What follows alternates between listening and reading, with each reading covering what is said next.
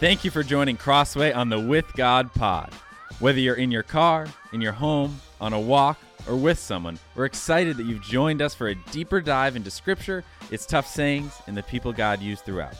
This year, we're going through the whole Bible, tracing the With God journey through the Bible, through the year, through us. And with that, let's dive into today's episode.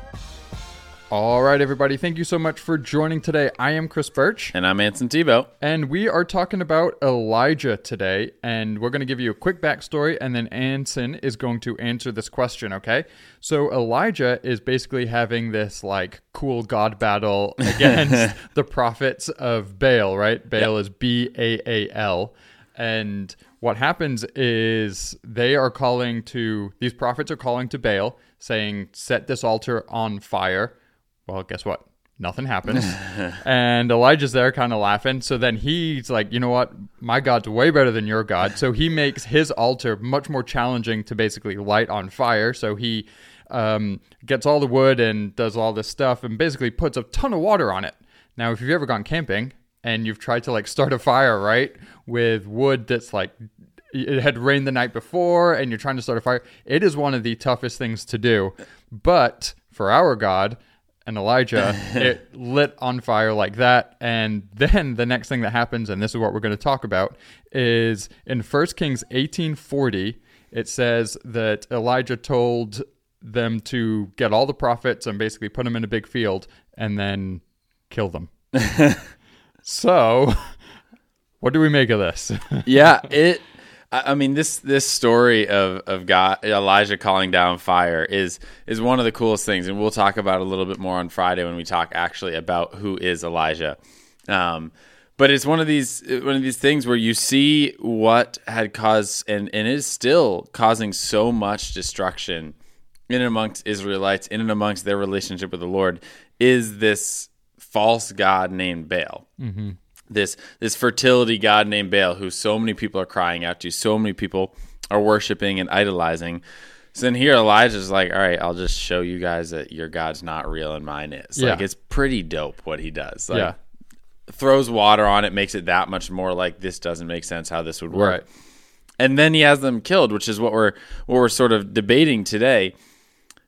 And some people have said that, all right, they died. They should have just died when the fire. Why did God have to say Elijah?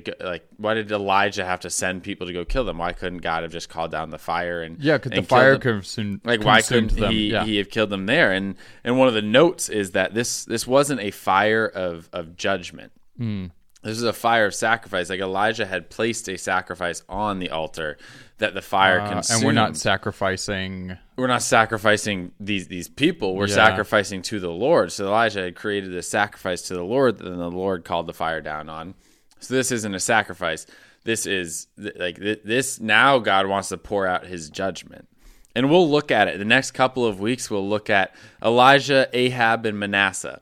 And Ahab and Manasseh were not great dudes. And they brought people to worship Baal, and they brought people to worship false gods and follow after them. And it really infiltrated what was happening. So we see God wanting to deal with that. So we have Elijah go, and he kills, and they have all of these prophets of Baal. And it seems extreme. It seems like why would we have that? Why would we have so many people being killed? Why would we want so many people to be killed? Why would God want to take so much of life? And it seems extreme. But if we think about it in the lens of, so what were these people doing? These people were drawing people farther and farther away from God, farther and farther away from who God is and also the promises that God has. Now, granted, we're living in New Testament times, so John 3:16, for God so loved the world that whoever believes in him will have eternal life and never perish. That is because of what Jesus did. But John 3:16 is also before Jesus goes to the cross and dies. So it is this natural in the storyline. There is an eternity at stake here. Mm-hmm. And if you think about it in the sense of these prophets, these people had spent so much of their life drawing people away from the eternal security of Jesus, right, to then spend an eternity away from God. It almost seems just. Yeah. It's still honestly hard for me to wrap my mind around. Yeah. Like most of the Old Testament is. Yeah. I trust God, but there's a lot of things that I'm like, all right, hey, why do you have to kill him? Why couldn't you do these things? But then we see like the grace of God in the story of Manasseh and Ahab. Like they should have died. They should have done all these things, but yet God's grace is there. So there's almost the balance, but we know that in 1 John, we just did a young adult retreat on 1 John, so it's on the mind, but it says God is love, that everything that he does is love. So while judgment is scary and while judgment is hard, we have to understand that it is done out of love and out of care for people, for us. And it is extreme, and it is hard to wrap our minds around, but there is a sense of when we look at the eternal implications of what they were doing, it's significant. Yeah, I think that you see it all over the Old Testament that if you go up against God, it usually ends up in death.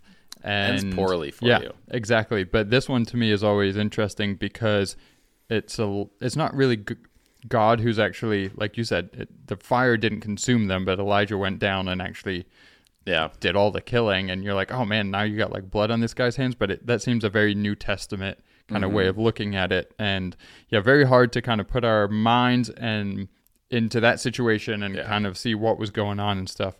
But yeah, good stuff. I'm excited for Friday to learn more about Elijah. I don't know about you, but there's another guy in the Bible, Elisha. Yeah, and he's Elijah's apprentice, so like they're right next to each other in the Bible. I always get those two mixed up as well, and if I had a 50-50 shot of guessing which one was which, I will always get it wrong. Always. My son always puts his left shoe on his right shoe. He has a 50-50 shot of getting it right.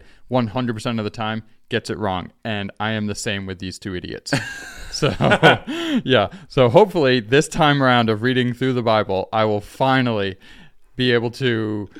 Well, we're not talking about Elisha. I know we're not, but hopefully this time in my research and studying, I can like finally figure out which one's which. But these two guys always bug me. The names are so similar. Yeah, I know. Yeah, like why do you have to do that? So close to each other in the Bible. Yeah, I don't know. It's like the 14 Johns in the New Testament. Yes, you never know which one's which. You never know who's who.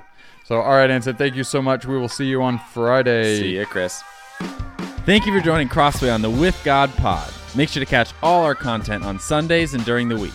See you next time.